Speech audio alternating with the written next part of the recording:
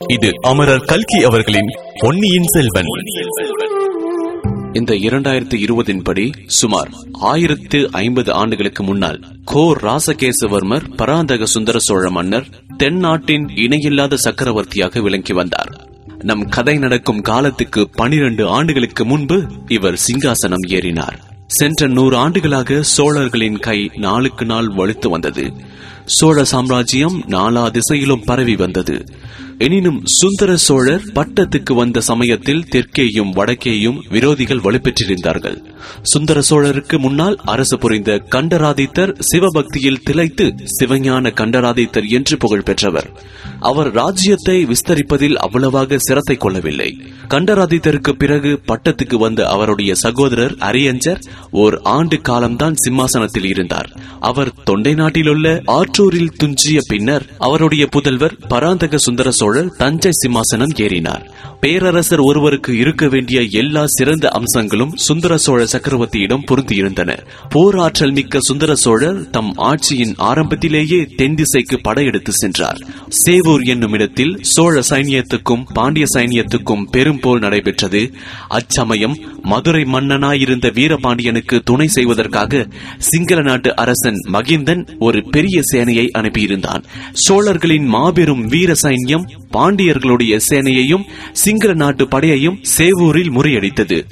வீரபாண்டியன் படையிழந்து முடியிழந்து துணையிழந்து உயிரை மட்டும் காப்பாற்றிக் கொண்டு போர்க்களத்திலிருந்து ஓடி தப்பித்தான். பாலை நில பகுதியொன்றின் நடுவில் இருந்த மலை குகையில் ஒளிந்து கொண்டு காலம் கழிக்கலானான். சேவூர் போரில் ஈழத்து படை அநேகமாக நிர்மூலமாகிவிட்டது. எஞ்சிய வீரர்கள் சிலர் போர்க்களத்தின் புகழையும் வீரத்தையும் உதிர்த்துவிட்டு உயிரை மட்டும் கைக்கொண்டு ஈழநாட்டுக்கு ஓடி சென்றார்கள். இவ்விதம் பாண்டியர்களுக்கும் சோழர்களுக்கும் நடக்கும் போர்களில் சிங்கள மன்னர்கள் தலையிட்டு பாண்டியருக்கு உதவிப்படை அனுப்புவது சில காலமாக வழக்கமாயிருந்தது. இந்த வழக்கத்தை அடியோடு ஒழித்துவிட சுந்தர சோழ சக்கரவர்த்தி விரும்பினார். ஆகையினால் சோழ சைன்யம் ஒன்றை இலங்கைக்கு அனுப்பி சிங்கள மன்னர்களுக்கு புத்தி கற்பிக்க எண்ணினார். கொடும்பாலூர் சிற்றரசர் குடும்பத்தை சேர்ந்த பராந்தகன் சிறிய வேளாண் என்னும் தளபதியின் தலைமையில் ஒரு பெரிய படையை சிங்களத்துக்கு அனுப்பினார். துரதிருஷ்டவசமாக சோழர் படை சிங்களத்துக்கு ஒரு தடவையில் போய் சேரவில்லை. அதற்கு தேவையான கப்பல் வசதிகள் இல்லை. முதல் தடவை சென்ற சேனை முன் யோசனையின்றி துணிந்து முன்னேற தொடங்கியது. மகேந்திரராஜனுடைய தளபதி சேனா என்பவனின் தலைமையில் சிங்கள படை எதிர்பார்த்த விதத்தில் வந்து சோழ படையின் பகுதியை வளைத்துக் கொண்டது.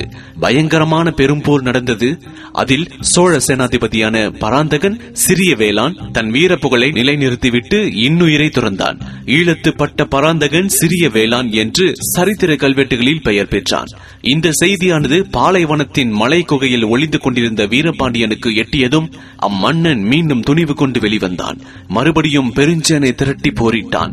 இம்முறை பாண்டிய சேனை அதோகதி அடைந்ததுடன் வீரபாண்டியனும் உயிர் துறக்க நேர்ந்தது. இந்த போரில் சுந்தர சோழரின் முதற்குமாரர் ஆதித்த கரிகாலர் முன்னணியில் நின்று பராக்கிரம செயல்கள் புரிந்தார். வீரபாண்டியன் தலை கொண்ட கோப்பர கேசரி என்ற பட்டத்தையும் அடைந்தார். எனினும் சிங்கள மன்னன் மகிந்தனுக்கு ஒரு நல்ல பாடம் கற்பிக்க வேண்டும் என்ற விருப்பம் சுந்தர சோழ சக்கரவர்த்திக்கு மட்டுமல்ல, சோழ நாட்டு தளபதிகள், சாமந்தகர்கள், சேனா வீரர்கள் எல்லோருடைய மனத்திலும் குடிக்கொண்டிருந்தது. படையெடுத்து செல்ல ஒரு பெரிய சைன்யமும் ஆயத்தமாயிற்று. அதற்கு தலைமை வகித்து செல்வது யார் என்னும் கேள்வி எழுந்தது. சுந்தர சோழரின் மூத்த புதல்வர் பட்டத்து இளவரசராகிய ஆதித்த கரிகாலர் அச்சமயம் வடதிசைக்கு சென்றிருந்தார். திருமுனைப்பாடி நாட்டில் உள்ள தொண்டை மண்டலத்திலும் சில நாளாக ஆதிக்கம் செலுத்தி வந்த இரட்டை மண்டல படைகளை முறியடித்து விரட்டிவிட்டு பிராதனமான காஞ்சி நகரை தமது வாசஸ்தலமாக செய்து கொண்டிருந்தார். மேலும் வடதிசையில் படையெடுத்து செல்வதற்கு ஆயத்தமும் செய்து கொண்டிருந்தார்.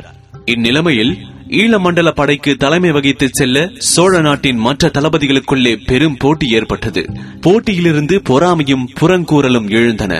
பழந்தமிழ்நாட்டில் போருக்கு போகாமல் தப்பித்துக் கொள்ள விரும்பியவர்களை காண்பது மிக அருமை. போர்க்களத்துக்கு செல்வது யார் என்பதிலேதான் போட்டி உண்டாகும். அதிலிருந்து சில சமயம் பொறாமையும் விரோதமும் வளருவதுண்டு.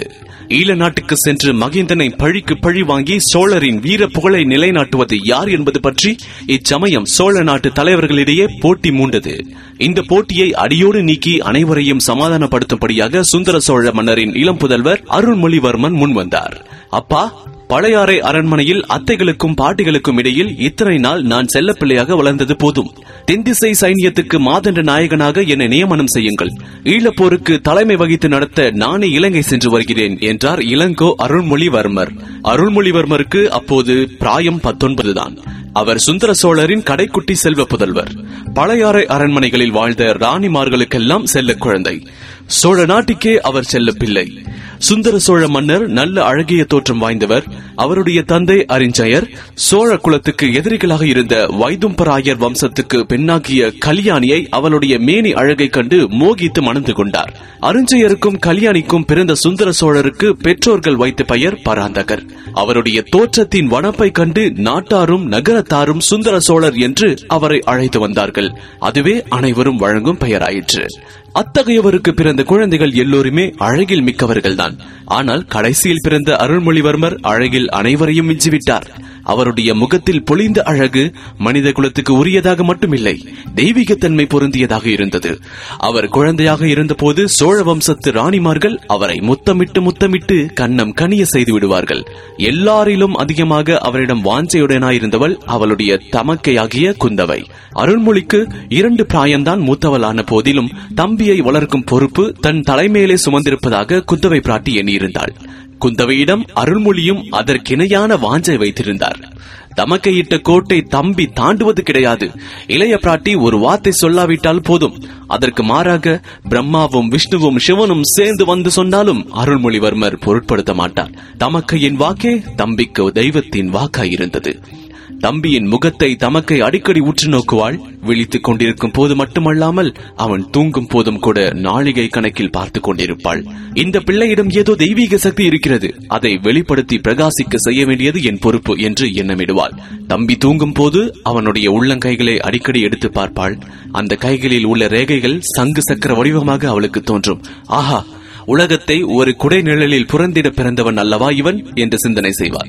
ஆனால் சோழ சிங்காதனத்தில் இவன் ஏறுவான் என்று எண்ணுவதற்கு இடமிருக்கவில்லை. இவனுக்கு மூத்தவர்கள் பட்டத்துக்கு உரியவர்கள் 2 பேர் இருந்தார்கள். பின் இவனுக்கு எங்கிருந்து ராஜ்யம் வரப்போகிறது?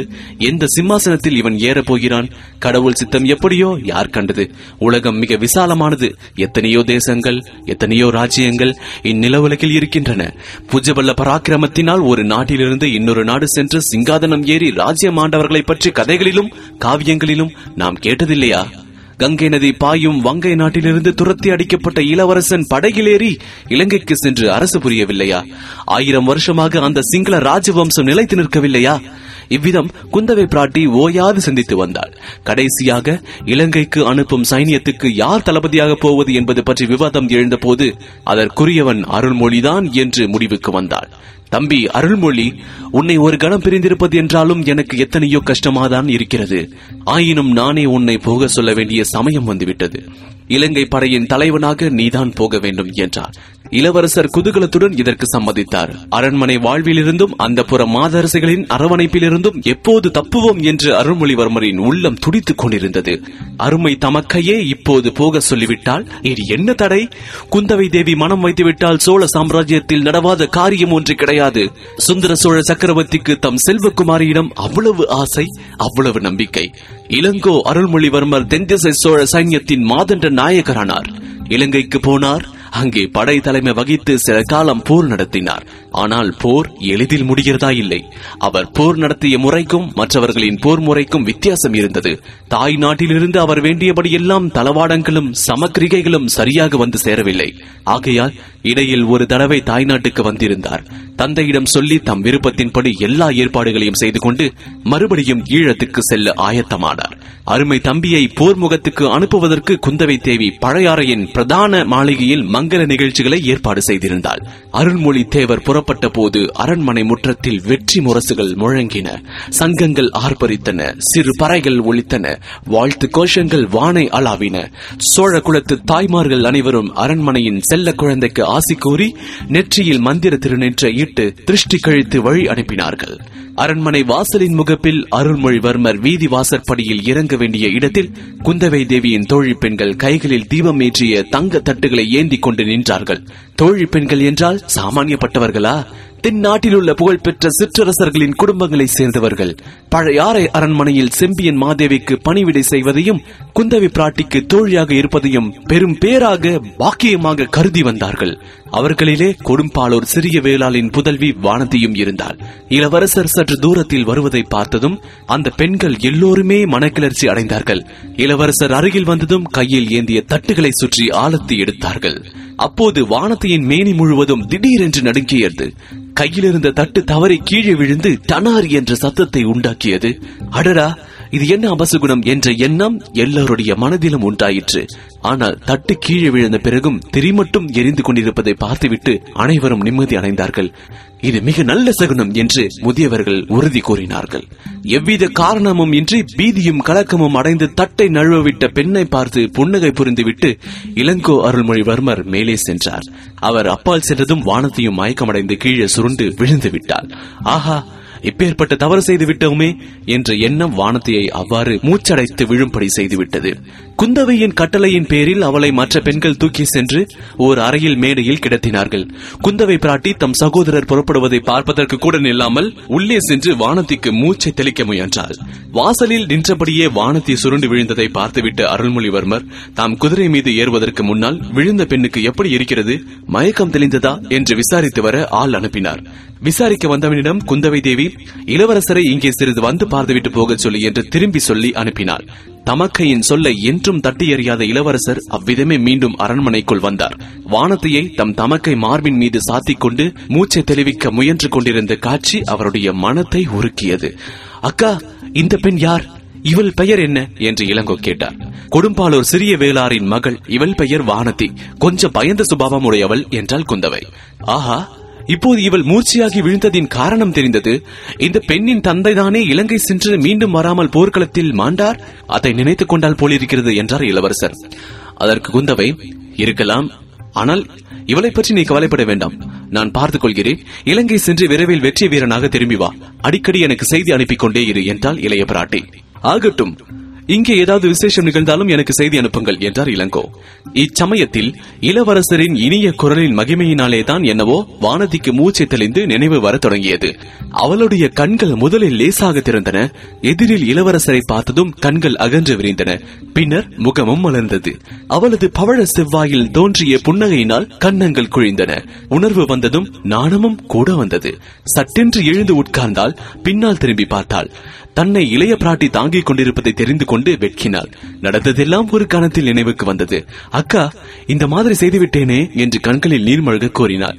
இதற்கு குந்தவை மறுமொழி சொல்வதற்குள் இளவரசர், அதற்காக நீ ஒன்றும் கவலைப்பட வேண்டாம் வானதி, தவறுவது யாருக்கும் நேரிடுகிறது தான். மேலும் உனக்கு அவ்விதம் நேருவதற்கு முக்கிய காரணமும் இருக்கிறது.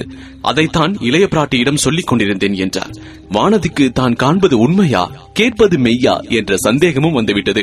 பெண்களை சாதாரணமாக ஏறிட்டு பார்க்காமலே போகும் வழக்கமுடைய இளவரசர் என்னுடன் பேசுகிறார், எனக்கு ஆறுதல் மொழி கூறி தோற்றுகிறார், என் பாக்கியத்தை என்னவென்று சொல்வது? ஆஹா, உடம்பு புல்லரிக்கிறதே, மறுபடியும் மயக்கம் வந்துவிடும் போலிருக்கிறதே என்றார்.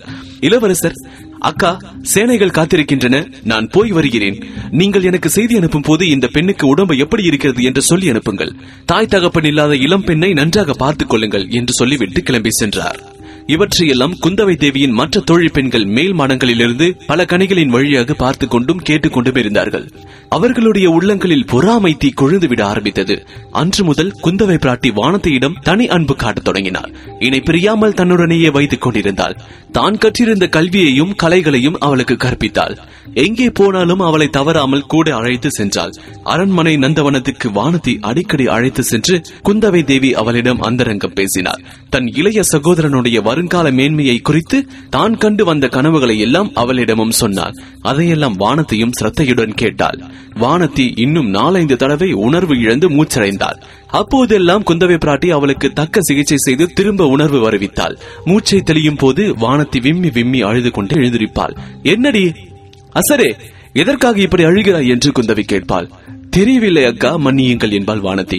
குந்தவை அவளை கட்டிக்கொண்டு உச்சி மூந்து ஆறுதல் கூறுவாள். இவையெல்லாம் மற்ற பெண்களுக்கு மேலும் மேலும் பொறாமையை வளர்த்துக் கொண்டிருந்தன.